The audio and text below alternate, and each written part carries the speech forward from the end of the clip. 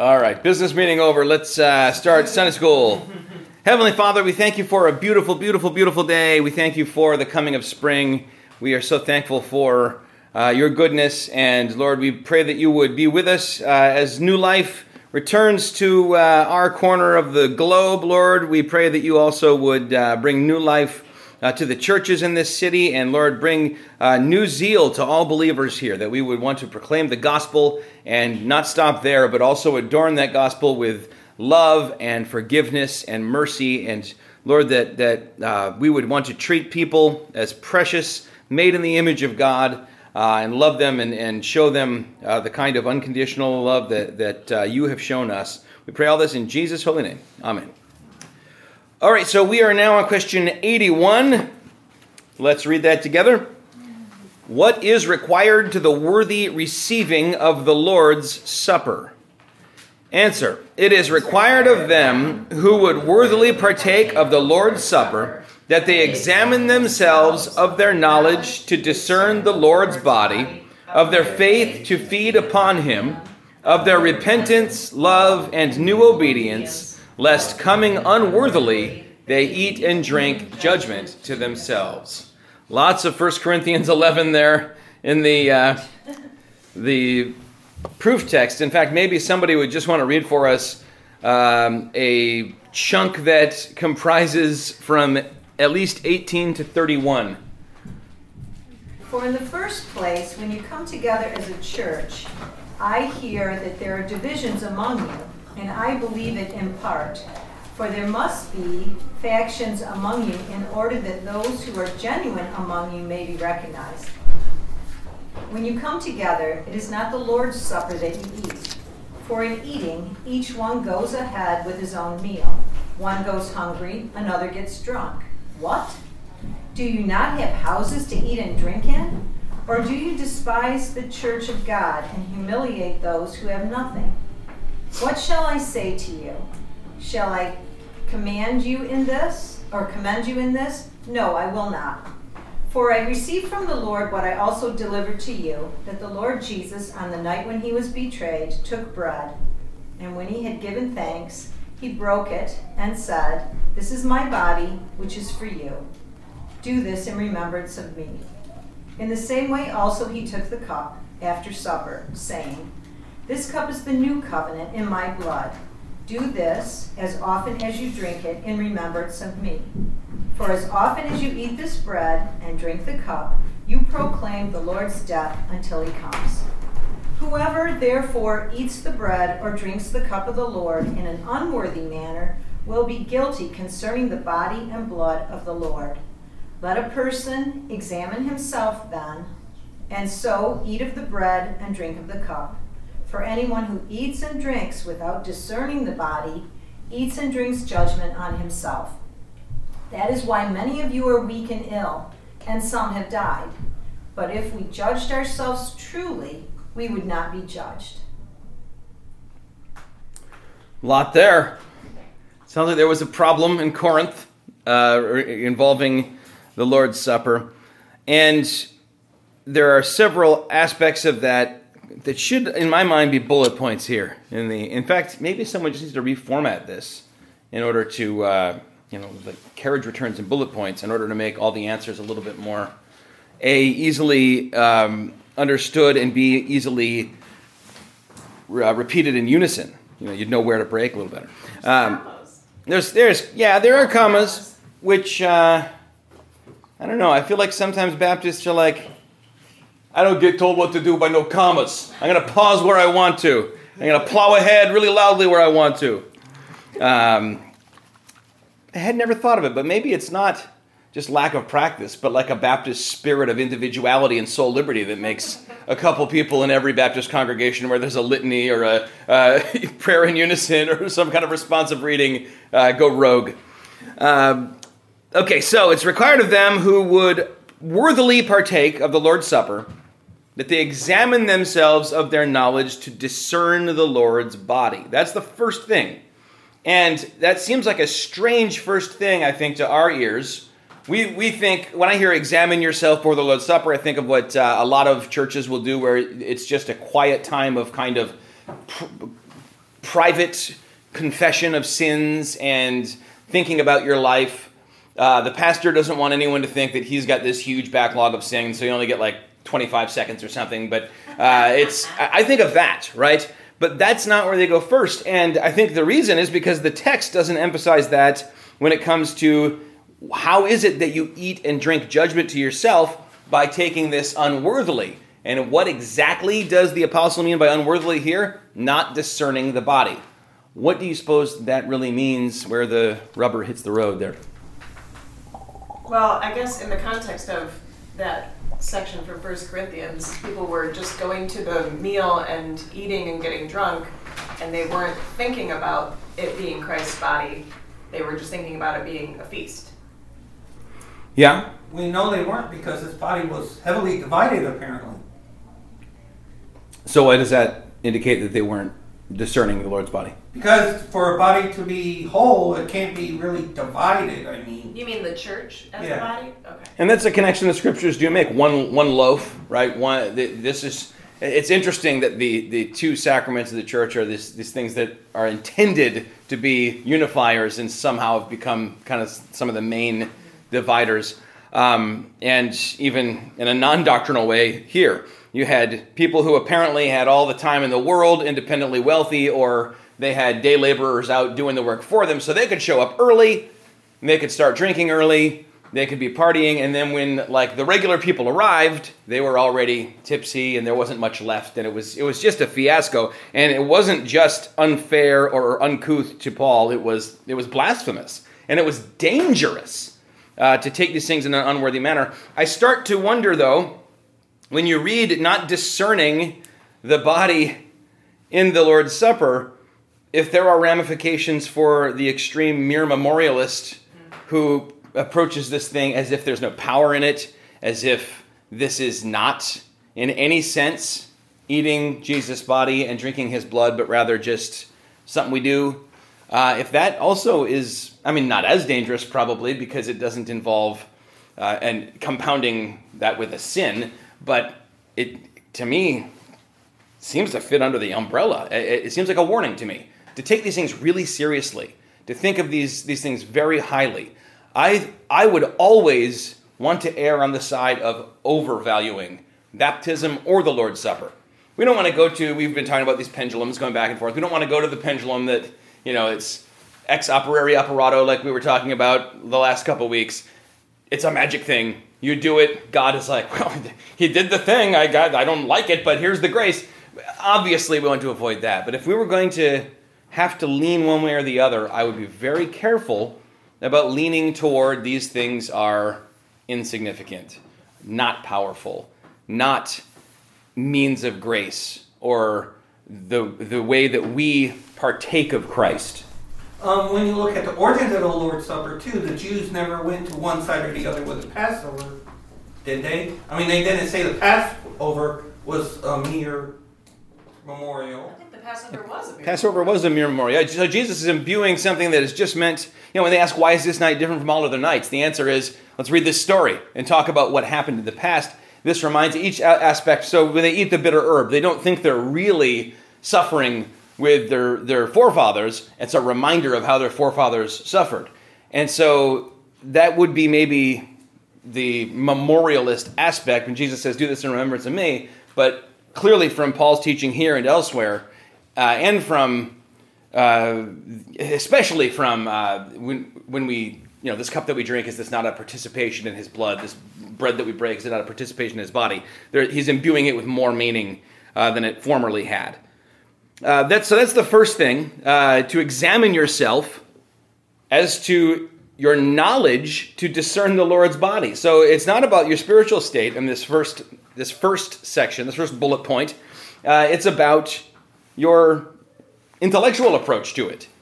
And I think that's important. If somebody comes to, I've used the old sermon illustration before too of it's like a Scottish minister, and there's a notorious sinner in the congregation, and she's come into the church because she's at the end of her rope, and the preacher sees her pass the plate without taking anything. And he comes over and he says, "Take it, dear, it's for sinners." Now, if you are either brave or really stupid as a preacher, you'll attempt the Scottish accent when you say it, but I'm not going to do that. And she takes it. I think it's a beautiful, beautiful picture of, like all of us feel unworthy to do this because we are, but the very fact that it's Jesus' body broken and his blood shed presupposes that we're unworthy. That's why his body was broken and his blood shed. But maybe it's probably presupposed in turn in that story that he knows who this is and that she must have fallen away from the church and had some understanding of what's going on here. Because if I see just some random person pass the plate, I don't know why, right? I don't know, maybe they're Roman Catholic and they're just visiting with family and they have a conscience issue with taking it. Maybe they're super Lutheran and if it's not consubstantiation, or maybe they belong to a congregation with closed communion and so they only take communion with, administered by their pastor and with their, I think there's beauty in that too, if that's somebody's conviction. I'm not going to go up and go, "Oh, Brenda, I've got your book." I'm like, as soon as she walks in, I'll hand it for her and then I can hand it to her. Zach, I have one thought on that. It is one of the things I like about the way the deacons have been doing communion, in that it gives us an opportunity to speak to every single individual. And I've actually had an individual say, "No, I'm not able to take communion," and they were, first-time visitor. And I said, "Well, why would you say that?" And she said, "Well, I don't think I'm allowed." And so we were able to have a conversation about, in our church, how we, administer communion. And if you're a believer and you've been baptized, then, you absolutely are welcome to take it. And she said, "Oh, well, I am." And I said, "Well, then, here it is. Take it, eat it." And so it was a really, wonderful opportunity. And that's one of the nice things that, the way we've been doing it. Yeah, I mean, I generally try to cover that stuff right at the before the words of institution as well. I think if we wanted to have more individual connection through this, maybe people could come forward for it. But there's always pushback because that's too Catholic. But yeah, I agree. Then what you've got there is a interacting with that individual and where their soul is, and a church with closed communion, their argument's going to be, now I know my people. It's not going to be a mega church that has closed communion, although Spurgeon, I want to talk about that in a little while, had an interesting approach to it, because he had effectively a mega church. But usually it's going to be a church that has a pastor over a flock-sized congregation, about capping off at probably 100. Jesus talked about 100 sheep and one shepherd. And that way, that pastor can know all those people and can know if this person is under church discipline or walking away, and he can say to that person, maybe even before service, "Listen, are you still taking part in this sin? Because if so, maybe you shouldn't have communion today. Maybe you would, or maybe we want to pray right now and you repent of it, and this is a moment of walking away from it, and you do take communion." But just to kind of say, it's for sinners, eat it, without knowing all the details, I think there's something a little bit reckless in it. But I think the story assumes it's a small Scottish town. He knows who she is, why she's hesitating, because everyone's already been whispering when she walked in the back of the church. And his message for her is, this is not something you need to be perfect for. This is the thing that makes you, perfect in God's eyes, is this grace that we are here commemorating, and the broken body that we are participating in, and the blood spilled that we are participating in.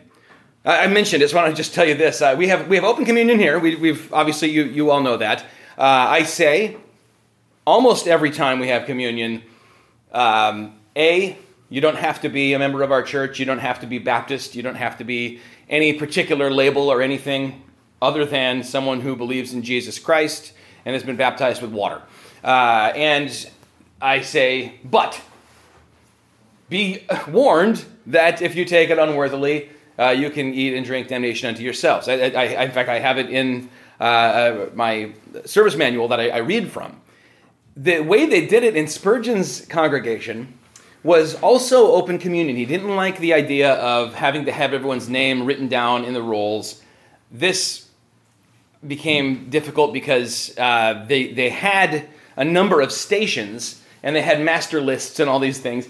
Ultimately, they had people broken up into groups, so that you'd go to the person expecting you to come, and they would give you communion.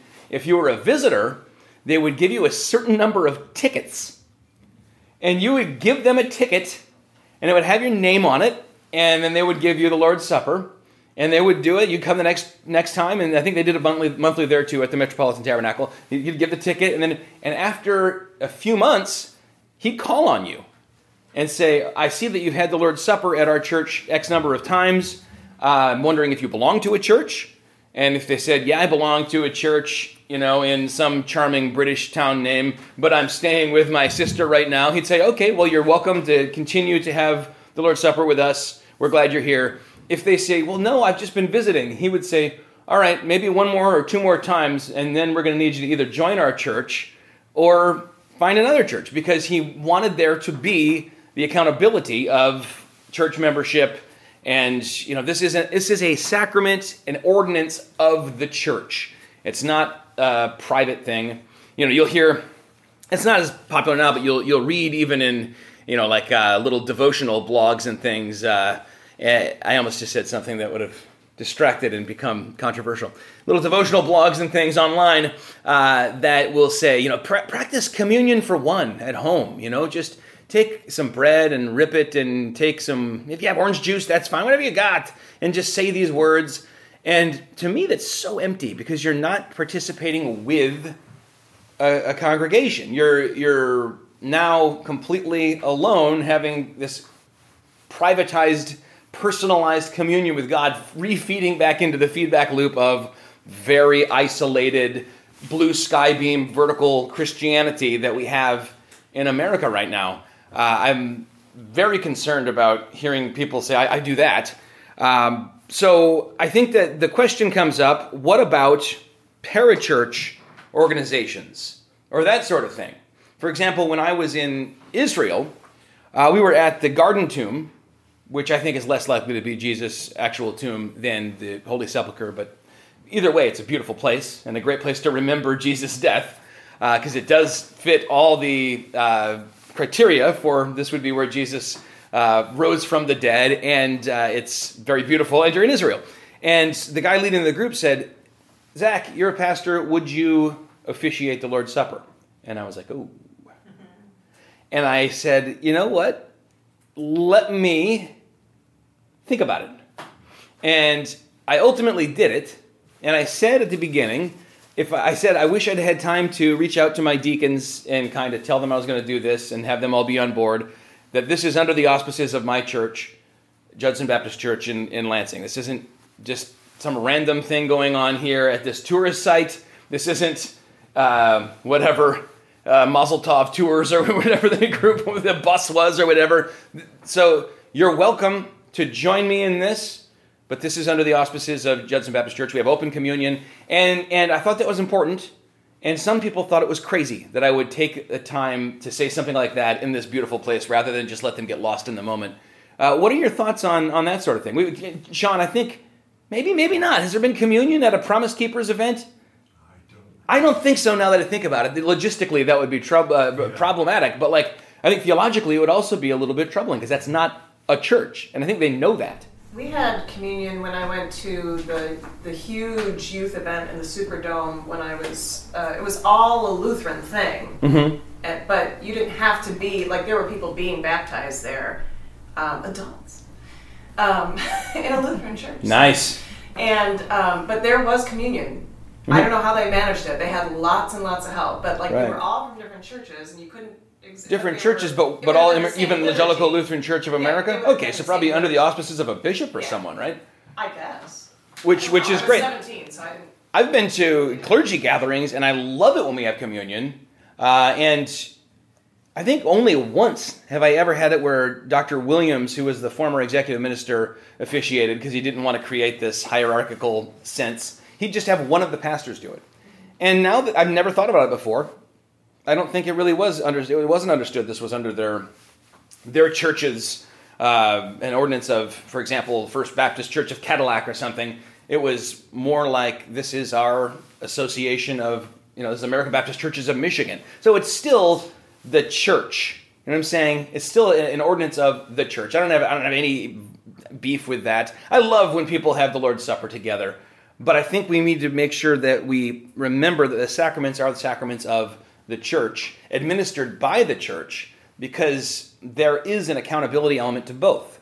Baptism, we have, it's not the main thing, but we have the sense of, I am saying before all of you, I follow Jesus. You saw me go in the water and you saw me come out, and I want you to help me along the way. And if needed, I want you to help correct me or help lead me.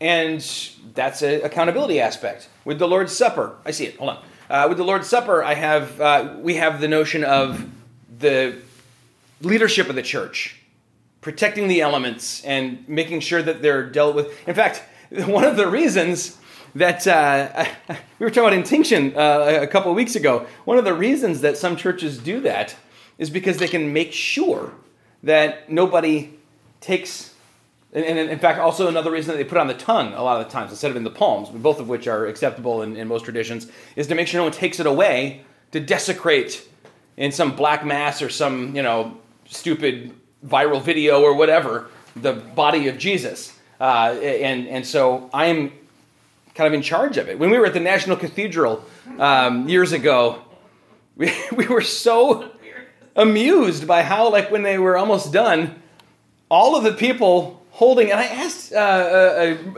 Episcopal minister about this, and she had no idea what they were doing. They all just started wolfing down what was left. I know it's problematic when they fall down on the ground. That's what happened, right? No. No. Okay. They were just finishing things up. Yeah. And anyway, there are a lot of different ways we do it, but I don't think we want to get caught up in the details of all of it. I think we want to remember this isn't like your quiet time in the morning or your walks that you have in the afternoon and talk to Jesus. That's all just kind of whatever you want to do. Great. I come to the garden alone. The dew is still on the roses. This is gathering together with the body of Christ, and there's something, not just communion with God, but communion with one another. There's a horizontal aspect to all this. Roger, what were you going to say? If somebody's watching on the live stream, since we've almost gone to that now, someone's watching on the live stream during Communion Sunday, are they allowed to do communion? That's a good question. I don't think we've ever addressed that. I haven't. I've purposely not addressed it. I don't encourage people to, and if someone tells me they have, I don't say, "Oh, there's nothing in the Bible." How could there be something in the Bible about it? About a live stream, right? So, it's not alone. And if what I would like to have done, if I could, I wish I could go back to March of 2020 with what we know now. Prepared. I would like to have, as we came back together, contacted people who were still going to be at home and brought them the elements and said, this is from the same loaf, the night before, and say, go ahead and do this. And I think that there's enough of a connection. I don't know. I think this is basically adiaphora, right? Which means disputable matters. I've seen a friend of mine who's a minister post a meme, if you think you can have communion over Skype, you're probably a heretic. Ha ha ha. I would never go that far. I think that we just need to be careful with it and extend grace with it, and as soon as possible, get back to gathering together, because there is something about gathering together. But yeah, I never touched it because I thought, I don't know what to say. And I'm certainly not going to say to people, you're out because you're immunocompromised. I'm not, or especially some people, in normal times, you'd say people who are homebound, I go to them, the deacons go to them, and we have communion with them. But during those times, we weren't even doing that. We couldn't, right? So everybody was homebound. Yeah, it was a weird time, and I don't want to speak for Jesus unless I'm speaking words he spoke. But can anyone here imagine our Lord getting mad, about that? I sure can't.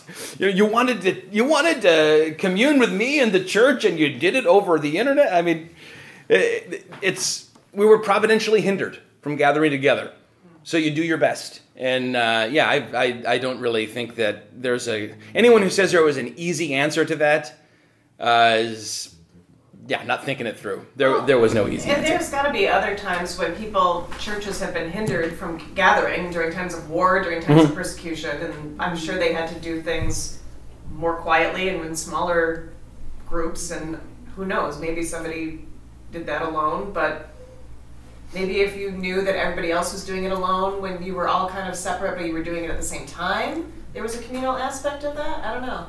Yeah, maybe. I don't know. You don't hear the words of institution. You don't hear you don't communally confess and hear someone announce your sins are forgiven because Jesus died for you. You don't hold hands and say, sing blessed be the tie. I don't know, the whole thing. There's something beautiful about that. And it is called communion in our tradition because it is done in communion. The communion of the saints does this together.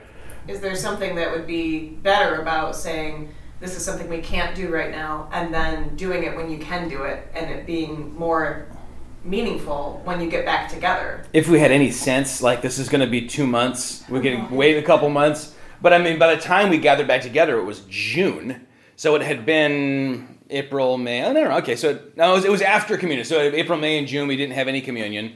It was early in July, and of course there were still people that were just by good judgment staying in their homes.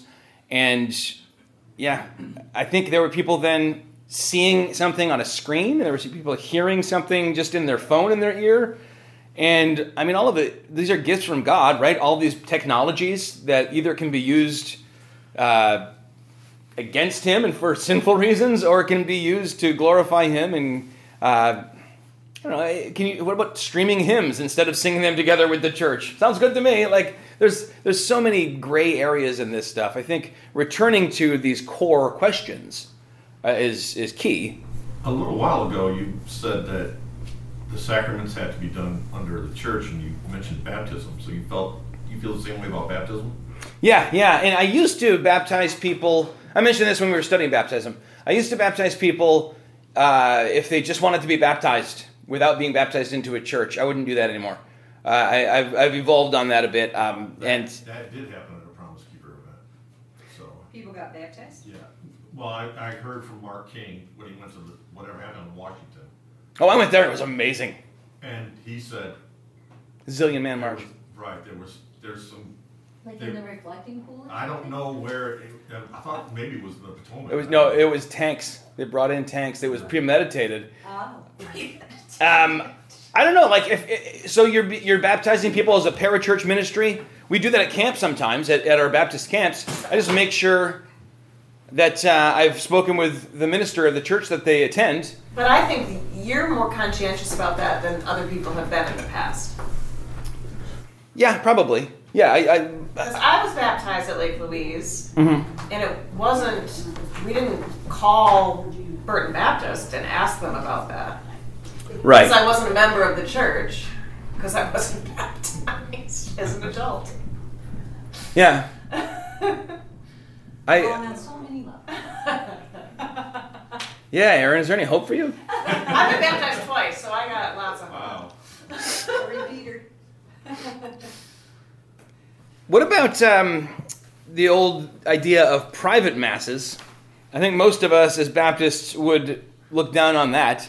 Wealthy families would often have a chapel in their home and have private masses. But I've heard other Protestants compare, say, home communion with just two people there with that. Baptists, especially who tend toward the mere memorialist side, will say, hold on, why are you doing that just with a couple of people? You're implying that there's something more to it than maybe Jesus indicated. Did they have private masses because they were too good to, mix with the hoi polloi, or? I think it was just a weird flex, I think. They could, and they did it, and they got extra, Extra credit? points leveled up. That doesn't seem right. Yeah, I would say that would be wrong. All right, but how does that relate then to home communion for someone who can't come to church? Well, I think that's different if you can't or can, Uh-huh. yeah.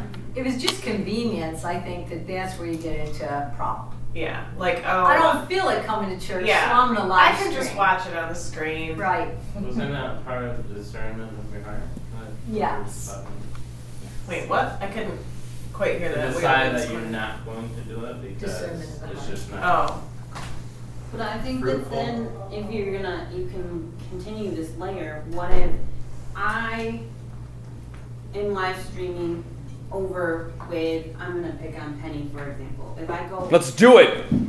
I think it's someone important else to talking and live streaming with them and we do communion together still, separate from the church, like we're not in the church building, but we're together.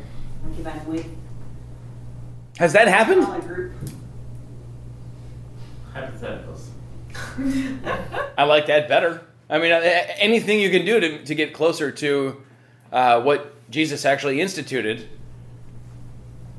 But like, you would still, if somebody were in the hospital dying and wanted to take communion, you'd give it to them. Oh, I bring communion to people in the hospital all the time and to Yeah. shut-ins in their homes. I have no problem with it. I'm saying that it has been a point of contention for some. That But wouldn't But that's different, again, they They're can't, physically unable they to. can't. yeah, right, okay. As opposed to, I'm choosing not to come. Yeah. I'm just gonna cut up some bread and drink a little Yeah, I don't juice like that. and do it right along. if somebody came here in the middle of the week and said, Pastor, would you give me communion? And I said, why? And they said, I'm just struggling, and I sinned yesterday, and I confessed my sins this morning, and I just really want communion. I'd be over the moon. I'd do it in a heartbeat. I don't think we want to make these like caps of how many people have to be present. 2 or more sounds like a great number. Under the auspices of a church, meaning not necessarily the pastor's got to be doing it. Again, we send deacons out doing this work, and there have been, like Ross Lucas, who's not on staff here as a minister. He's not or not installed here, but ordained as a minister, has done that. And then others who are not even ordained. Cliff Raymond was a licensed minister. He did it. And honestly, if I wasn't here and we had a guest speaker who was, I don't know, somebody from a local charity or something, I'd have no problem asking one of the deacons to, under the auspices of the church, administer the Lord's Supper. Even though it says on my ordination certificate, I am ordained to preach the gospel and administer the sacraments. This is under the authority of a church, and it's not some hocus-pocus voodoo that I'm doing up there that you'd need to learn how to do. So I love when I used to walk by the nursery and see a deacon in there, and the kids are still running around, and someone's trying to take... And like just this beautiful, like we're caring for kids and bringing them up in the faith, and at the same time, we have to have the Lord's Supper because it's that Sunday. Yeah. So I'm curious about the different roles between having elders administer it and having deacons administer it. Is there a difference? Should deacons be administering it? Is it? I guess I don't know. Yeah, I mean, deacons help with it because the word means servant, and so they're the ones that we have doing the preparation and things. I honestly think, I mean, our hard and fast distinction between you're a deacon, you're an elder, probably would have been a little foreign to the early church, where following the synagogue rule, you knew who an elder was. It does say that Timothy's laying on hands as elders, and there are qualifications, so there's some process involved.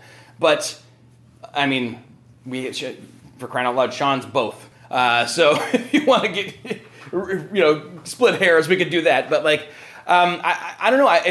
If we had someone who was a long-time Christian, had been around here for a long, long time, and was able to teach and understood the gospel, but wasn't on the board of elders, that person would probably be fine to administer the Lord's Supper when the people are gathered together for it. I don't know of a scripture that would fly in the face of that. And I don't think that necessarily means we're lowering our view of it, having a lower view of the Lord's Supper. I don't know why we'd have to. I think if it becomes, hey, anybody want to do this? Okay, no big deal. No, I think it's all in the heart, right? It's all in our approach to it and how we think of it, how we speak of it, how we practice it. And I think it's a good safeguard to say there are certain people that we entrust with this because it's so sacred. But when they were gathering together in Acts chapter 2, day by day in one another's homes, for the apostles' teaching, for prayer, for the breaking of bread, and there's a debate, does that mean they were just having like the third sacrament, the Baptist sacrament, or the potluck together, or were they actually having the Lord's Supper, or both, right? It started with the agape feast, and at the end you'd take bread and wine like Jesus did at the end of the Passover. And if that was the case, they're in each other's homes doing this. That does bring up an interesting question. How would I feel about it if I heard that 3 or 4 families got together and had a meal, and at the end of it had the Lord's Supper? I think These case studies are getting weird. The initial feeling, I think, would be like, nah. I'd be like, why? Why though? Why are you starting a coup? What's going on? Next time, invite me. Let's move on to of their faith to feed upon him. I think that's so self-explanatory, right? No, I think you need to unpack that a little bit. Okay. Without faith, these things are not powerful. They're not, again, it's not ex operato, meaning by the act itself, magically automatic, and it's not by the individual doing it. It's the faith of the worthy receiver that kind of activates the power of the sacrament. I just said something I hadn't thought through, so it may wind up not standing up to scrutiny, but I think it makes sense. Hold on, I have a little catechism snippet I want to read from a different catechism. I don't know how I wound up where I am here. Catechism, there we go. This is from a catechism from 1849. Doth the efficacy of sacraments depend upon the blessing and presence of Christ? Yes, lo, I am with you always. Matthew 28:20. And upon the cooperating influence of the Spirit? Yes, by one Spirit we are all baptized. 1 Corinthians 22:13. And are they only effectual to those who by faith receive them? Yes. He that believeth and is baptized shall be saved. He that believeth not shall be damned. Mark 16:16. So that is referencing baptism, but we would say the same holds true for both baptism and the Lord's Supper, that if there's no faith there and you get baptized, you just got wet. If there's no faith there and you come here on the first Sunday of the month and eat the bread and drink the little cup, at best you just roused your appetite without bedding her back down. But you haven't gotten anything spiritually, because to take these things without faith, it's just like walking up an aisle and saying a prayer. And people will say, I did that when I was 9. And I say, okay, but if it didn't change your life at all, you just walked and said. You didn't really receive salvation, because that will then bear fruit. These externals, and we sit in this evangelical bubble of we're so much better than this medieval church we came out of, because it was all transactional, and you do this and God has to bless you, and you do this and God. And all we did is take the ancient biblical things that they would do, and then the ancient, less ancient, but still fairly ancient, unbiblical things that they used to do in exchange for God's grace, and replaced them with super recent, even less biblical things. There's no cards filled out in the New Testament. It's fine if you do it. That way, if you're at the Billy Graham crusade, they can send that to a church and you can get plugged into the church, or they can have a record, they can follow up with you, whatever. It's great, but that's not saving you. Walking up an aisle is not saving you. So all these things, it's about the faith, and that's more true, not less true, when it comes to the sacraments. The faith to partake of Jesus, of course, that's a reference to the 2 Corinthians 13, where is it? 2 Corinthians 13:5. Does someone want to look upon that? Their faith to feed upon him. The language of our confession is that we do spiritually, not corporally or carnally, but spiritually feed upon Christ and him crucified and all the benefits thereof. It is, examine yourselves to see whether you are in the faith. Test yourselves, or do you not realize this about yourselves, that Jesus Christ is in you, unless indeed you fail to meet the test. All right, so the word faith there is used in the sense of the faith once for all handed down to the saints, the Christian faith. And I think you test your individual faith, and the testing whether you are in the faith means your doctrine, and ask yourself, am I a worthy partaker of these things? It doesn't mean you deserve God's grace. It means that you understand what is being pictured in this living picture. It means that you have submitted yourself to God, confessed your sins, denied yourself, and are there empty-handed at the altar to receive. And if that's you, it would be silly not to. It's for sinners. All right, also to discern of their repentance, that we've already read in 1 Corinthians 11, love and new obedience, lest coming unworthily they eat and drink judgment to themselves. So if you come without repentance, meaning probably thinking that by the act of eating this and drinking this, you will be forgiven without turning from your sins, that is unworthy, and you're eating and drinking damnation to yourself. Without love, this calls to mind Jesus' command that if you are in the temple even, in his context, and you're about to make your offering and you remember your brother has something against you, go and be reconciled with your brother. Leave the thing at the altar. Just maybe someone will take it. I don't know. It's better that you just leave it and go, then come back and offer this thing. So make sure then that before you take the Lord's Supper, you don't have some bitterness inside you, some feud with someone else that's blowing up and you're full of anger and hatred. But rather full of love and new obedience, meaning that you've turned from your sin and are being made a new creation, you're being sanctified. 1 Corinthians 5:8 is the text there. Aaron, you're probably in that neighborhood. Do you want to flip over? Or Cindy, do you have that one? I'm busy writing down a different one. 5:8. Let us therefore celebrate the festival, not with the old leaven, the leaven of malice and evil, but with the unleavened bread of sincerity and truth. Love it. Okay. So new, sincerity, truth. Thinking of what does leaven mean in the Old Testament? Or in the New Testament for that matter?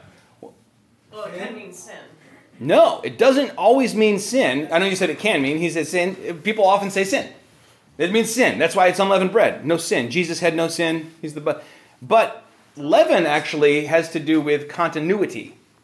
So when you see them leaving Egypt, I'm going to talk very briefly this morning about the festival of unleavened bread. When they left, they would have had, every day you would take a little pinch of yesterday's dough, put it in today's dough, and continue leavening your bread that way. One of the most prized things that a new bride would get would be a little dough from her new mother-in-law's continuity that had that family's leaven in it. It's this continued handing down and continuity, right? So leaven is used by Jesus in a positive way and a negative way, right? A little leaven leavens the whole lump. He's talking about the kingdom. He's talking about good things. And then he says, beware of the leaven of the Pharisees. We're talking about bad things. Now, the unleavened bread enters the picture when they leave Egypt, and he's like, throw it out. We're not continuing with that anymore. They have a festival with unleavened bread, and then they would have to go through some process I know nothing about where you like germinate or something and create new yeast and you start over. So they're making a cut from the old and starting the new unleavened. And I think that really is what we're talking about in that text as well. This is a new beginning. This is not taking what we had there and continuing on. This is God starting something new, and that's what he does in us as well. I think that may be more or less the size of that one. The eating and drinking judgment unto themselves is a controversial text, and a lot of people think it's over the top.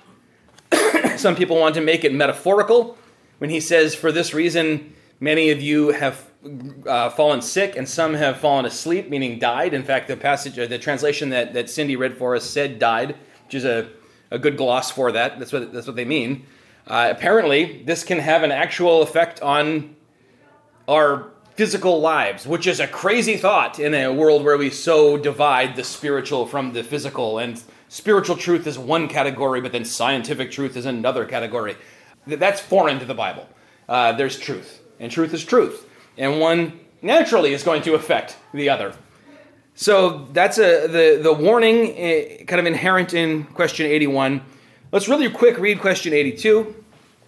Let me say, as you turn the page, that I think the main thing that I would have you write maybe at the end of the sacrament thing is we meet God in these things. That's what they are. They're where we meet God, where he said he'll be there to meet us. Now he says, I'll be with you always. Yes, God is omnipresent, and yet even though he's omnipresent, his particular presence was in the Holy of Holies in the temple in the Old Testament, right? Even though he's everywhere present, he particularly is indwelling us in a certain way. And even though he's there whenever two or more gather together in his name, and that's in the context of an organized church, actually church discipline is where Jesus gives that promise, there I am also. He is particularly present in meeting us when we, in obedience to him, enter into the waters of baptism or come to the table for the Lord's Supper. And it's an honor. It is something solemn, but also joyful. And I don't think it has to be either of these overly somber. Whenever I look out and see everybody, I think, you ever been to a wedding? Because that's the prototype here. This is a type of the coming wedding feast. Like, it would be appropriate to think about what Jesus endured for you and be, it's a somber thing, it's a solemn thing, it's a heartbreaking thing, and there's repentance involved. But when you swallow, you probably ought to smile because you're forgiven. And that's good news. It's not bad news. I'm trying to even think what the Greek would be. All right. Question 82. What is meant by the words, until he come, which are used by the Apostle Paul in reference to the Lord's Supper? Answer. They plainly teach us that our Lord Jesus Christ will come a second time, which is the joy and hope of all believers. Two things to notice. One, this is tied to the Lord's Supper. So it's a perpetual remembrance till the end of the world. Jesus says, I'm not going to have it again with you until the big one, the marriage supper of the Lamb. So there's a connection where the Lord's Supper looks back at what Jesus did. It looks around at the present, at what he's doing in us now, and it looks forward to his second coming until he come again. But also notice that this is the last question of the Baptist Catechism. That he doesn't say, what does it mean that the apostle says that he will come again, and then say, well, let's talk about exactly what that looks like. What's the Baptist view of exactly? Let's start divide and subdivide and parse out all the different possible views and then land on one. Just says, if you are one of us and you can conform to this confession and you learn from this catechism, you believe Jesus is coming again. So you might be premillennial, you might be amillennial, you might be postmillennial, you might be dispensational, you might be one of these weird, like hybrids of progressive, premillennial, dispensational or something. But you believe Jesus is coming again, then you are definitely one of us. That brings you into the fold on that score. Now it would make me happy to be done because I'm finishing off the book of Esther today. And what if the providence all came together like that? But I think we're not going to be done because A, it's still just March, and B, there's more to talk about. We could, I don't know if we want to, but we could talk about different views of the end times and kind of summarize them and learn about them. I always find that interesting to talk about.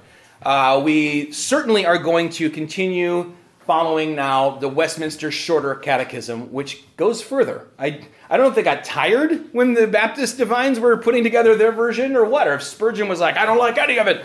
But you even have kind of a cliffhanger, because you had the question asking about the outward means, and it said the reading of the word and prayer, and then we get to the Lord's Supper and baptism, the sacraments, and then we never really delve into prayer. Every other catechism I know of, whether it's Luther's catechism, the Roman Catholic catechism, any other catechism I've had, Heidelberg Catechism, they delve into the Lord's Prayer and take it a statement at a time, the same way that we took the Ten Commandments one at a time.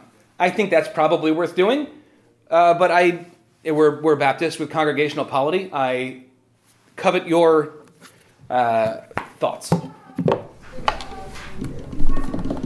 I think prayer is always good. Okay. And the more that we could talk about it and think about it and do it would probably be a good thing. To go right to prayer? That's the consensus? Leave the end times to the weirdos on TV or something? Yeah, I think talking more about prayer is more particularly useful in daily life than sort of cerebral. Right. And the catechism is meant to be a guide in piety and teaching the faith as it's lived out. So I think that's why you almost never have an excursus on particulars of end times views in the catechism. I'm thinking of even new ones like the New City Catechism and things. It's so funny because so many churches now might say you have to sign on to this particular.